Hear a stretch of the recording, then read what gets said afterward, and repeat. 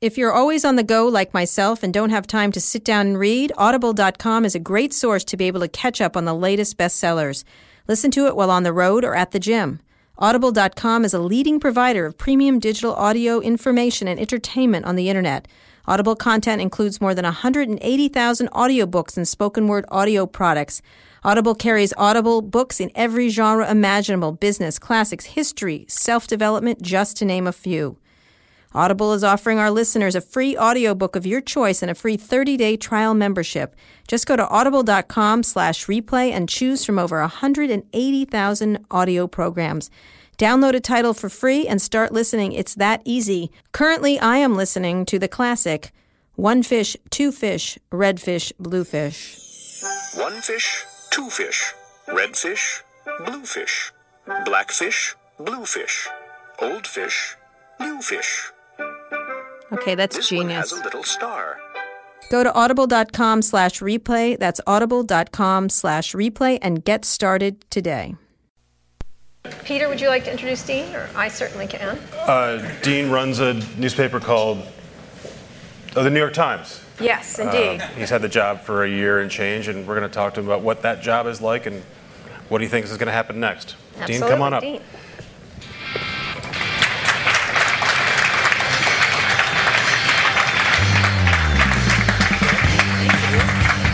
I like Johnny Cash. You like Johnny? I can do that for you. It's a good look. I'm just trying to avoid intimacy with you, Dean. Just, all the New York Times thing you got going on here. I've worked for the Wall Street Journal and the Washington Post. I never worked for the New York Times. I feel it's a great failing on your part. There's still time. No. Why don't I'll call it? We can't afford you now. You can't afford me. Exactly. And I like Jim Bankoff a whole lot. So I'm going to start. I had various questions I was going to ask because I got so many things I want to talk about. I talk about Amazon, the New York Times, what's doing digitally. And I first thought I was going to ask you what grade you give yourself in the past year, but I don't want to do that right now. I want to give you a little quiz on your social media practices. Because you're the head of the New York Times. You put out this report, this 912-page report on how your reporter should tweet. I want to talk about your own, because you're the leader of this company that's got to change and move into this era. You Twitter? No. No. Maybe twice. But And why not? Really. Yes, it is twice, actually. I would be lying. I would be lying if I said it was for some philosophical reason, but it's for time. It really is. I just think You don't have time to tweet? Here's the life of an editor. Actually, my life consists. It's a great life, but my life consists of being on the phone, talking to reporters, sitting in meetings with editors, and sort of absorbing what they have to say. I'm not convinced that I have as much to say on my own, and so I'm not. I don't feel as compelled. I'm active on Facebook. So I heard about that. I heard your most recent one. I would complain, but I say fuck you to people all the time on Facebook. Let's spell it. Dean called someone an asshole. An asshole? I did. He was. And that made headlines and probably some tweets. I did, and he was. So you use Facebook. Yes. I guess since you don't tweet, I guess GIFs are out. Right. That's okay. You don't spend your time making them. That's right. Do you Snapchat? No. Why? Because it's for the kids Time. All right. Time. Do you Periscope? No. Vine? Time. All right. I'm getting a little thin here. Meerkat? No. But I want my staff to. Blog? You want your staff to. You want your staff to do this Blog? stuff. Okay. Do you write long letters with feathered pens? I do write long letters and I have an electric typewriter. Right. And a manual typewriter. So too. the reason I'm asking that is, how do you, if you're leading a newspaper into the future, a lot of people think you need to use social media, you need to understand it, and understand it, you need to use it. Do you think that's true? I mean, how are you going to get your newspaper doing that? I don't think that's true. Okay, so I think the job of a modern news editor, which I am, is to lead a newsroom in coverage, to lead a newsroom through change. But I think leadership is the most important asset. I think the most important thing I can do every day in the newsroom of the New York Times is to come in and talk to the New York Times reporters and editors about covering the migrant crisis. I really do. And I think that anything, to be perfectly frank, that I do other than that is secondary. I think that's my primary job. I don't expect everybody to agree with me, but I think my primary job is to make sure we are better than everybody else at covering that. When we're not, that's my failure. But I think that's my main job. So who at the Times does it? Because there is this thing called the internet that people, the young people, the millies, the millennials, like they're called millies now, which I love. They're using. So who in the New York Times is pushing that forward? Because you can't ignore these trends of how people read and how you make stories. And a huge. Let me back up for one second. I think one thing I would say about the New York Times is we are a hugely successful digital business. I mean, the New York Times has $400 million in digital revenue between advertising and its subscription model. So I'm going to argue, and a lot of those gains have been over the last couple of years. So I'm going to argue that those gains are the result of the quality, and they're the result of us being vibrant and competitive, and keeping it that way is my most important job. But just like there are people in the newsroom who focus on foreign coverage, there are people in the newsroom who focus on Washington coverage, and I expect those people to know more than I do, and my job is to lead them. My job is to help them, is to be in the conversation with them and help them pick their shots.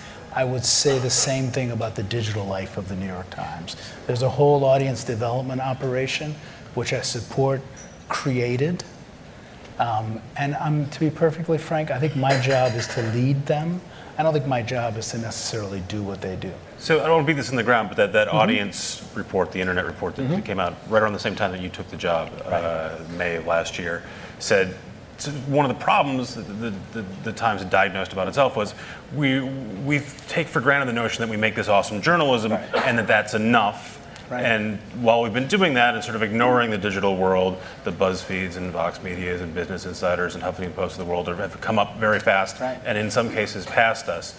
So, first of all, do you agree with that assessment? I don't think the report. I do agree with the report, but I don't think the report said that the Times newsroom ignored the digital world. What I think the report said was that, in fact, I think the report said the Times newsroom was creating good digital journalism. I think what it said was that whether it was history, arrogance, head in the sand, whatever, that we didn't realize that the audience was no longer going to come to us, and that we were going to have to go out aggressively and find an audience. And the report was correct in saying we had failed to do that, and I think we do that now. So let me assess those organizations that have come up, the BuzzFeeds of the world, the Huffington Post has been around a lot longer. How do you look upon them? Do you consider them worthy adversaries? Of course. Do you dismiss them? First off, as a journalist who knows, who's been in, I'm still thinking of some of the previous speakers who I'm thinking. I started in newspapers at 19. I have friends in newsrooms all around the world. I love the fact that BuzzFeed hires them. I love the fact that BuzzFeed thinks it also has an obligation to cover the world and to have a foreign staff. I don't look down upon them. I'm thrilled to have the competition.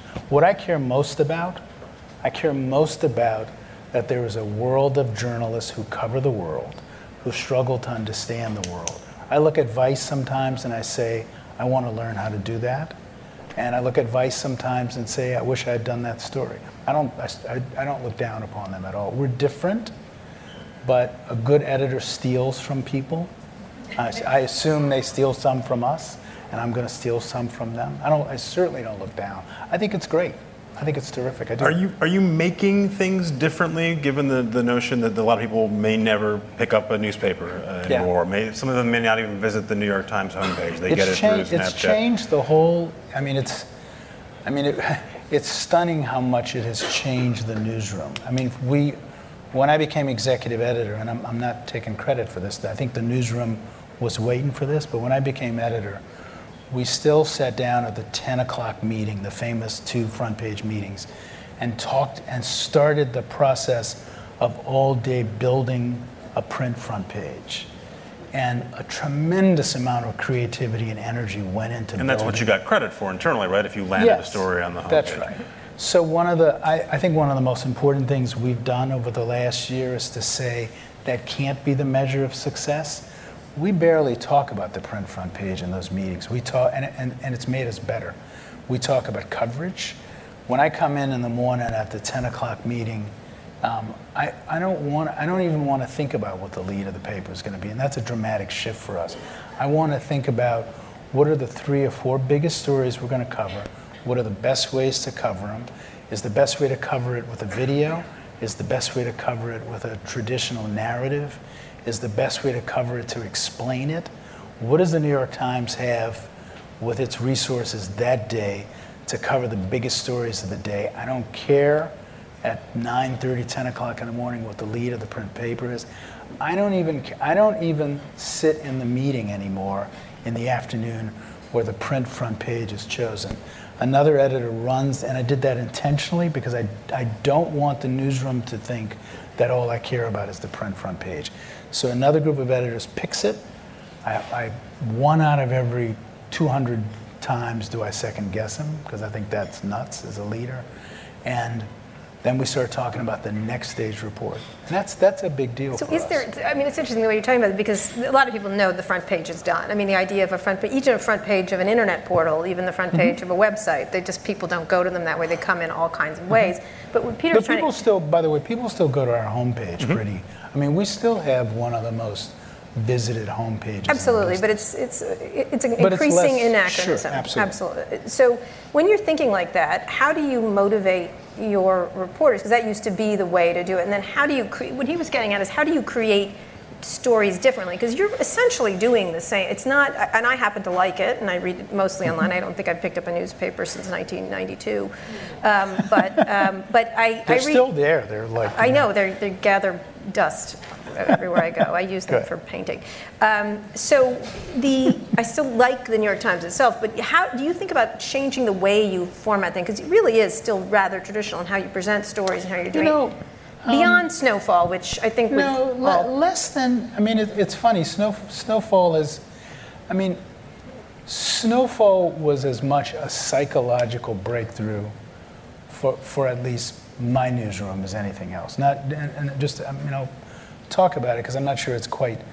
It was a great piece of journalism. It was terrific. But what happened in Snowfall is for the first time, somebody who was building a digital presentation, Steve Duenas, who is a genius, who runs what used to be the traditional graphics desk, who now runs multimedia, he walked into the sports department and he said, "Are you game to build your story around what I can do instead of me building around what you can do?"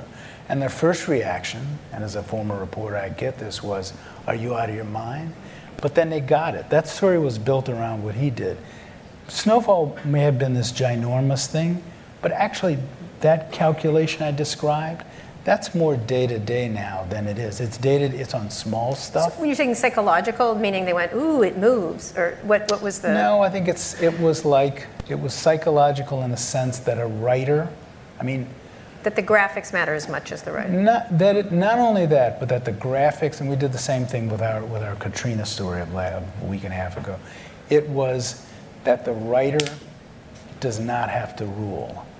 That the writer can actually step back. It happens with Michael Kimmelman's reviews now. Michael Kimmelman now writes. He wrote his review about the new Whitney around the multimedia. You were the notion that some organizations would call is that the product is driving yes. The story. I would put it different, but yes, that's right. I think maybe in this room that wouldn't even be a controversial idea, but maybe at the Times it still is. Are there other sacred cows that you're goring at the Times that you feel like you've got the opportunity to sort of change things now? I think and this is something that I would have not embraced 10 years ago. I think our relationship with people outside the newsroom is different. I think that I've come to understand this is my second time running a news organization. I think I've come to understand the role of product differently. I think I've come to understand that product is part of me too. I think I've come to understand that technology is part of me too. I think that I've come to understand that there's a whole, maybe for the next generation, which many of you are part of, this seems odd, but in the world I grew up in, and in the world that created the New York Times, and by the way, the creation of the New York Times is a big thing, because I think the New York Times is, I can say this because I've worked elsewhere, is still pretty great. I think that rule, there was a big fat wall between the newsroom and everybody else doesn't make sense anymore in the modern. The newsroom and the business side specifically. The newsroom and everybody else, the newsroom and the business side, the newsroom and circulation, the newsroom and product, the newsroom and technology.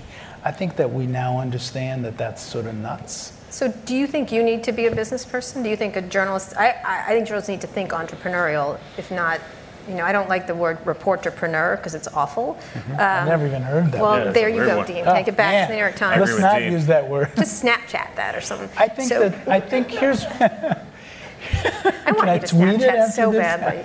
Do you want reporters thinking about whether or not their stories are popular, whether or not their stories are making money for the organization? I don't want, here's what I think. I think that in the era I grew up in, editors did not have to think about the company as a whole. They didn't have to think about the commerce and the success of the company as a whole. I think that went on too long. I think that was a comfortable position when we had a 30% profit margin. I think that went on too long. I think the difference between this time as an executive editor and the first time I was a managing editor 16 years ago is that I now do think of myself as primarily the executive editor, whose job it is to ensure the quality and the integrity of the report. But I also think of myself as somebody whose job it is to preserve the New York Times, which means I do think about advertising. I do think about the New York Times as a business. That does not mean that I drop the wall and sell ads, but it does mean that I think about the whole of the enterprise. And is that just on you, or do you want that all the way down the masthead, down to the reporters? I want everybody on the masthead to think of the New York Times and its survival, and to think of the New York Times as an enterprise and a company. And I think you can do that without crossing the line. I've never crossed the line. So when you think about that, let's talk about the business of the New York Times. Now, you don't run the business necessarily, but you've got to be deeply involved in the concepts because of the survival element. It's an interesting word. How do you assess the business of the New York Times? Are you worried about, Jeff, we'll talk about Amazon in a second, bought the Washington Post. There's issues around the New York Times' finances and possible cuts and things like that. You might be 15 minutes away from Eric Schmidt in some way, like he's close to bringing his bag of money towards you. He's got several. You know something I don't know. I love telling the New York Times, I think. But what do you worry about in that regard? Because you could end up, that could be in, listen. Yeah, I'm not Pollyanna, but I actually think I'm actually fairly confident in the business of the New York Times. First, I think that the one thing the New York Times has proven, and we proved it when we hit the one evidence of the proof is when we hit the 1 million paid subscribers. I think quality pays. Quality sells. I think people want to read the New York Times. I think they read our best stuff. I think the Amazon story, which is an example of our best stuff, attracted literally millions of readers. I think they come to us for that stuff. I think they come to us for high quality, high impact stuff. They come to us for our political coverage. Do I think the New York Times has financial issues like all media institutions? Absolutely. But I believe firmly, I'm confident, that quality is going to sell. And I think if we can hold on to that, which, by the way, most news organizations have not been able to, I would argue. I think few people would argue with me. So why will you be able to do that? I mean, math is math, and ultimately. First off, think about something stunning, and I can take no credit for it. So the New York Times. I was the editor of the LA Times, which went from having a newsroom of 1,200 to having a newsroom of 400. I think they made a huge mistake. They didn't understand the importance of quality. The New York Times newsroom, we have the same number of reporters that we had at the New York Times newsroom when I was a reporter in the 1990s. Because you guys have said that a few times, and I think one of my colleagues at Lee's back there said, you guys are going to have to shrink the staff, and we brought up the idea that the staff is the same size. One of your reporters sent me a direct message on Twitter and said, that's not true. there used to be a print staff and a digital staff, and you aggregated those two. It was a much bigger number than it is today. So it's a smaller staff. No, well, it's not a smaller staff. It's a different staff, but they're the same number of reporters. Same aggregate number of people working the Same Times. aggregate number of people. But the population of the newsroom has changed dramatically. When I started, there was no video. Graphics were the 10 guys who did the fever chart for the. There's a huge multimedia. There was no such thing as a producer. It's hard for you all to imagine. When I started, and so it's a very different population, but it is the same number of reporters. And do you think that number can stay constant, or do you think you're inevitably going to have to make cuts? I don't know if we're going to have to make cuts, to be honest. I think any modern editor who says he or she is not going to have to make cuts is kidding themselves. I do think that Mark Thompson and Arthur believe in the mission of the joint. I also think the only thing we have to differentiate us from everybody else is a big, robust newsroom that covers stuff. I want to point one thing out. Go grab 10 news operations, digital and print, for the last week, and look at the migrant coverage. And I'm including your old paper, the Wall Street Journal, and I'm including the I hold no FT. responsibility for that. But take a look at all of them, and then take a look at the New York Times. And I'm going to argue that the thing that we have that differentiates us from everybody else is 2 or 3 pages a day of people risking their lives, full-bodied stories, video, multimedia, and huge, ambitious journalism that nobody else is doing. So that sounds great. I would like to work at the Times and work on that stuff. I'm not applying for a job. But do you think the readers care? We'll off stage. We can't afford her, but we'll talk. You know what? Should talk. I mean, can you cover your ears? No, because you've tried at least 7 times and miraculously. This isn't a more public. Right. We don't. Do you think the readers distinguish, though, between the stuff they see in the Times, especially in a world where they're getting that stuff through Facebook or and it's something that's aggregation been shared, another site is aggregated yourself? Do you think they distinguish that and understand that it came from the Times? I think that people understand that the Amazon story came from the New York Times. So I think my job, by the way, is to make sure that the percentage of stories we do is very different. My job is to do as many Amazon stories as possible and to do fewer and fewer of the traditional stories that probably don't work as well as the bundle disintegrates.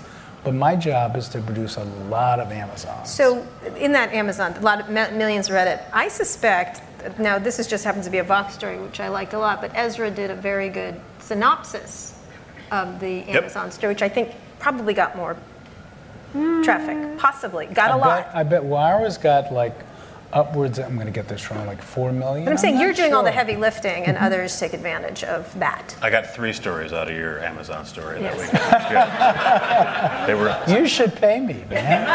I could pay you in a CPM, but so let's talk. I think the Amazon story is identified with the New York Times. Yes, absolutely. And I think not only, remember, you don't. We're just asking if there's any benefit from it when we can suck you dry. No. That's our whole thing. Yes. First off, there's benefit because I think people know that we did it. I just do. And I think that people, even the people who may have read your synopsis, I think people still know that's what the New York Times does. And I think that's valuable. One of the fascinating things. Plus, a lot of people did read it. And then one of the other fascinating parts about the Amazon story was that the response, Amazon sent out its own response. They sent Jay Carney out. But a lot of the response, and this would never have happened up until recently, was that you had employees, former and current Amazon employees, saying, I worked at Amazon, the New York Times story is wrong, and they posted it on LinkedIn, and then LinkedIn benefited as well. But there was never that sort of feedback mechanism. Did any of the feedback that you got from Amazon employees or anyone else on the internet, did that make you reconsider what you had done? No. Well, first off, I'm going to disagree. I mean, we did something. We aggregated the best comments that we got on the story, including some of which happened on your site. Yeah, and including some where people didn't agree. I think if you sat down with a beer and read through the comments, and I did this, not with a beer, I did it with a cigar, on our site and elsewhere, most of the comment from Amazon employees, many of them signed, supported the story. So let's talk about that story. What were you trying to do there? Because it was super controversial in Silicon Valley. I mean, most Silicon Valley people came out with, so what? So what? These people are making millions. So what if he's a jerk to them? And essentially, Silicon Valley is either you get the Amazon, Oracle, Microsoft mean way, or you have the Google assisted living for millennials way. I mean, there's just like kind of thing. So there's a lot of companies like that. You sure I can't afford you? No, you absolutely can't. But so do the work for free on Twitter. You can just take the stuff and aggregate it. But you have different points of view. One of the complaints, and I do agree with them, was the contextualizing of it. Is that there are lots of tech companies that aren't happy places where there's lots of banks. There's lots of law firms. There's lots of all kinds of places that aren't nice to their employees. And that's what I'm wondering if you felt that there should have been sort of a broader look at the whole tech market. Well, I would say a couple things. Because the reaction to technology was like, so what? Yeah. I mean, I would say a couple things. That may have been the reaction in Silicon Valley. I'm still going to go back to the reaction that we got and the reaction from, there was more comments on the Amazon story than any story in New York Times history. And most of it supportive of the story. I would say two things. First off, the thesis of the story, and one can make their own judgment about whether this is good or bad, but the thesis of the story is that a type of working that may not only be common in Silicon Valley and is probably common at banks and other institutions, certainly law firms, the point we made, had been brought partly because of the arrival of data, partly because of the arrival of analytics, had been brought to a new level by Amazon. So first off, that's part of the story. That it wasn't the same as the rest of Silicon Valley. Yes, I think that's an important distinction which we made clear in the story. The second thing is, I guess I always recoil at the criticism that story could have been written about anybody. I think that's almost like not a journalistic construct to me. The journalistic construct was, it was true, it was important. We made the case that there was something anomalous about Amazon. And then most importantly, and this is to me what the best journalism does, it sparked a vibrant debate about the workplace. I have one last Amazon question about that. You guys sent me an email on a Saturday morning saying, look at this story we published. Right. We think it's really cool. We want you to read about it. Maybe it'd be great if you wrote 3 stories about it. We didn't say that. That was me. It was sent from your PR department, so I'm guessing they wanted me to write about it. Why did you publish that story on a Saturday morning? That's a good question, and this is something we're still actually working on. I mean, here's the tension we have, and I know you don't want to talk about print, but it's still there, and it generates about $1 billion in revenue. Your Sunday. But print, period, because this is a print construct. I mean, Sunday's probably responsible for 40% of our revenue, but print still makes a ton of money for the New York Times. Print still has a hugely loyal readership. People who read the print New York Times, I'm probably the only person who's ever mentioned print, spend like 8 or 9 hours a week with the New York Times. I'm not going to ignore them, just for the record. So here's what the decision we make when we have a big story, whether it's Amazon or whether it's one of the ISIS takeouts we did or Walmart or whatever. We say, what's the best way to get this story read by as many people as possible? In the case of Amazon, my view was sometimes we run the nail salon stories. We ran 3 or 4 days. We ran them online 3 or 4 days before they showed up in the print paper, because I thought that was the kind of story that wasn't going to, and I was wrong actually, it wasn't quite going to resonate as powerfully, and that people would pick up their Sunday paper and still feel an element of surprise. I didn't think Amazon was that kind. I thought Amazon would resonate as soon as it hit. So just to spell it out, you were trying to protect the readership of the Sunday paper? Yes, I'm trying to protect the value and the readership of the Sunday paper, the Sunday print New York Times, while also making that story available to as wide an audience digitally as possible. And that's a tricky balance. Who is that competitor for the Sunday New York Times? It's just, it makes a lot of money for you, so we want to keep it valuable to people. It's not a competitor. I think that I gotta make it so, we have to make it so that the reader who picks up that Sunday print paper, which still has a huge audience and has been a more stable audience than the dailies for most newspapers. I do not want that person to pick that paper up and say, there's nothing in here that's a surprise to me. I read it all on Thursday. I read it all on Thursday. Now, that's tricky, right? We put the book review up early in the week. We put Arts and Leisure up, the magazine. But I still gotta make sure in the back of my mind, and I still gotta make sure that if you pick that thing up, you still say, well, here's one I didn't know about. And that's the way I felt about Amazon. I thought if we put Amazon up 4 days before the way we did with the Neil story, people were going to pick up the Sunday paper, and the thing we devoted the most real estate to, the most energy to, the most powerful visual presentation to, they were going to look at it and go, and do like that. And I got to manage that balance. And it ain't easy, but I got to manage So we just have one more question. I know we have some questions. One more question. What do you, as the editor of the New York Times, you've been there a year? A little over a year. Is Jill here? We interviewed Jill last year. No, she might be. She might be there. But how do you look at that transition? What do you think? What is the thing that most worries you in this digital age? Because, I get your quality thing. We're trying to go for the quality thing also, but it's still, it's still a problematic situation because you see what works in lots of platforms. You see if you do something on Facebook. You see if you do something on Twitter. It actually works. And so you have to settle for a smaller audience. Do you think that's what eventually in New York, like high quality, smaller audience, or do you think you can continue to grow audience? Because I think it's a tough argument. I actually think we can continue to grow audience. I don't think we're starting to see small upticks without a whole lot of effort in the international audience. And we're starting to set up a couple of projects to grow an international audience. I think there is. So through what? Not listicles, because I don't see you doing a listicle. No, but we do listicles. Yeah. Badly? I'll send you some. Anyway, no, we do great listicles. Oh. I'm not going to hire you now. BuzzFeed. Peter, will you talk to me after? I'm going to show her some listicles. BuzzFeed does the best listicles. I'm just saying it's not your nature. No, of that. but here's what I think. There is strong evidence in the international audience we have that people around the world want to read tough, aggressive, objective, so international migrants expansion. coverage. Yes, I think that's going to be. I think that's a frontier we've not explored, and I think that there's a big opportunity for us to grow audience.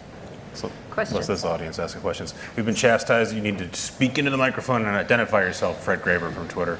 Hi, Fred Graber from Twitter. Hi. Oh no! So I enjoyed all this back and forth where you're trying to hire each of them and talk about each of them, and you also mentioned that the newsroom needs to be aware of the fact that there's a whole business around them, that there's a whole ecosystem of the paper.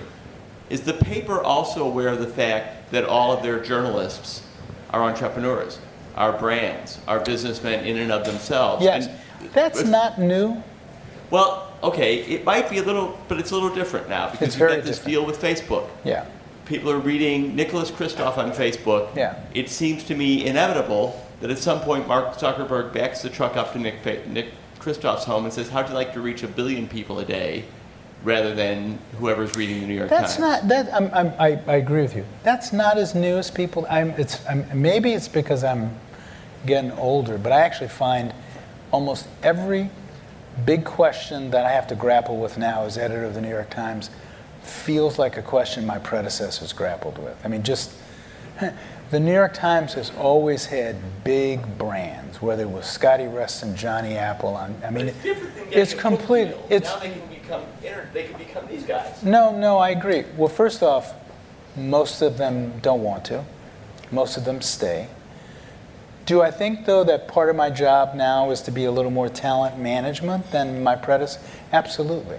Do I think that one of my jobs is to hold on, well, Nick doesn't work for me, he works for the opinion side, but to hold on to David Leonhardt and whomever else as long as I can? Absolutely. Part of my job is to convince them that this is a good home for them, but I also benefit from the fact that they have huge audiences. I benefit not only economically, but I keep saying this because it's really important to me. I think that the most important thing I can do is be read. That is not only good for the business of the New York Times, it's good for the mission of the New York Times. It's good for all of our missions. to be read by many people and to have impact. So if Nick Kristof has a gazillion people following him, and if those gazillion people want to read Nick Kristof's take on the migrant crisis, fantastic. But are you worried about Mark Zuckerberg? I mean, he asked that earlier tonight of Josh, that they start to do that, start to pay those people. I believe, knowing most of these, that actually Nick Kristof wants to work for the New York Times. So it's the New York Times, that Yes. kind of thing. Okay. I would do it a little less musically, but Okay, all right. yes, it's the New York Times. So. Nice, well done. Hi, Ann Sarnoff, BBC, formerly The Journal with Kara. With millennials comprising 80 million of the population, you said quality sells, but quality is in the eye of the beholder. I don't think you're going to do listicles, but I probably guess that you're going to be creating journalism in a different way. And how do you see that? Absolutely. So if it's the New York Times and these huge, X thousand word pieces and the millennials aren't reading those, how do you maintain the brand of the New York Times and kind of adapt yourself to the modern age of snippets? Yeah, I don't think that that's just a millennial issue. I think that's a mobile issue. I think we're going to have to tell, and we do it, and we have to do it more. I think we're going to have to experiment with different ways to tell stories. I think we're going to have to experiment with, shorter stories. I think we're going to have to try all kinds of stuff. Give a good example of having done that just recently? Of short, we do listicles, we do explainers probably every day. Mm-hmm. I mean, I come in every day, believe it or not, and say, can you give me 5 reasons why people should give a damn about the migrant crisis? And we do that. We do that all the time. I think that's journalistic. Having people understand it. My predecessors, and I'm not talking about my predecessors at the New York Times, I'm talking about my predecessors as editors, made the mistake and arrogantly said, take this 3,000 word story and eat it, because that's what I'm giving you. That's not journalistic to me. Journalistic is, I want you to care about the migrant crisis. If getting you to care about the migrant crisis means I'm going to give you listicles, I'm going to give you 3,000 word stories, I'm going to give you videos, I'm going to give you the whole goddamn thing because I want you to read it and I want you to care about it. And do we have to experiment more? Absolutely, but we will. And I don't think that's against the grain of what we do. So, and just curious, and that's an interesting, because the Amazon story, I'll be honest, I didn't finish it. I got to about halfway through, I'm like, okay, Jeff Bezos is an asshole. He finished it. No, but I had to write 3 articles about it. No, but I think we're going to talk after. I'm 412 years old, but I got to the halfway point, and I'm like, okay, Jeff Bezos is an asshole. I got it. Okay, let's move on. And that's the kind of thing. It's like I want it digested in a different way. I definitely was hoping. It's just. Carol wants to read the Snapchat version. Yeah. Question here. Pass the microphone down so I don't get yelled at. Hi, my name is Ann Blinkhorn, and I'm a proud New York Times alumna from the business side, now an executive recruiter in the media business. And could you help me with that? Building on what Ann Sarnoff mentioned, what are your projections on millennials and their consumption patterns with the print product? And assuming that the print product is going to be an increasingly small percentage of your overall business, what does the Times business look like 10 years from now? I think you're asking, is there going to be a print newspaper? Is there going to be a print newspaper? Yeah. And what does the overall business look like? Are you going to need to shrink the total business, just given the economics of print versus the economics of digital? I don't know the answer to how long there's going to be a print. I mean, I bet most people thought that there would not be a sustainable print New York Times today. By the way, profitable every day, 7 days a week. I mean, I don't think anybody thought that. I don't think anybody's got those economics. I mean, I'm talking every day a week. And I don't mean just advertising. I mean, people pay a ton of money for the daily New York Times. I hope it lasts. That's the issue. Yeah. You know what? Our digital readership, first off, is our digital millennial readership, I'm going to do millennials, then I'll go to print. Our digital millennial readership is actually fairly high, and I wish I remember the numbers. But print, do I think print's going to be What's your around? print millennial readership? I don't know. I actually don't Just know. Nellie right there. I don't. But is your small, question? right? I'm sure it's It's smaller small, than digital, right. But do I think print's going to be around 50 years from now? Probably not. But here's the way I regard print. First, anything we do, we have a growing digital business. As I said, $400 million a year in revenue, which, by the way, is significantly more, way more, than a lot of other news organizations that get a lot better press than we do. So it's huge. That's the first thing. The second thing, the way I regard the print business, it throws off tons of money that's going to help us build the digital business. I hope it lasts a long time. People care about it. We raise the price. They keep buying it. People love it. I hope it lasts a long time. That's the AOL dial-up argument. I believe. It is way outlasting the AOL No, they're doing dial-up. very well. Should we let a millennial ask? Are you close enough? Are you millennial? Excuse me. Curly Daily millennial-based site. Perfect. right. Great. As a mobile-first company, I had a question for New York Times, because you guys did something not too long ago where you made all of your staff look at the New York Times mobile-based, the Right. app and the mobile web. I thought that was awesome. I was wondering what you guys took away from that.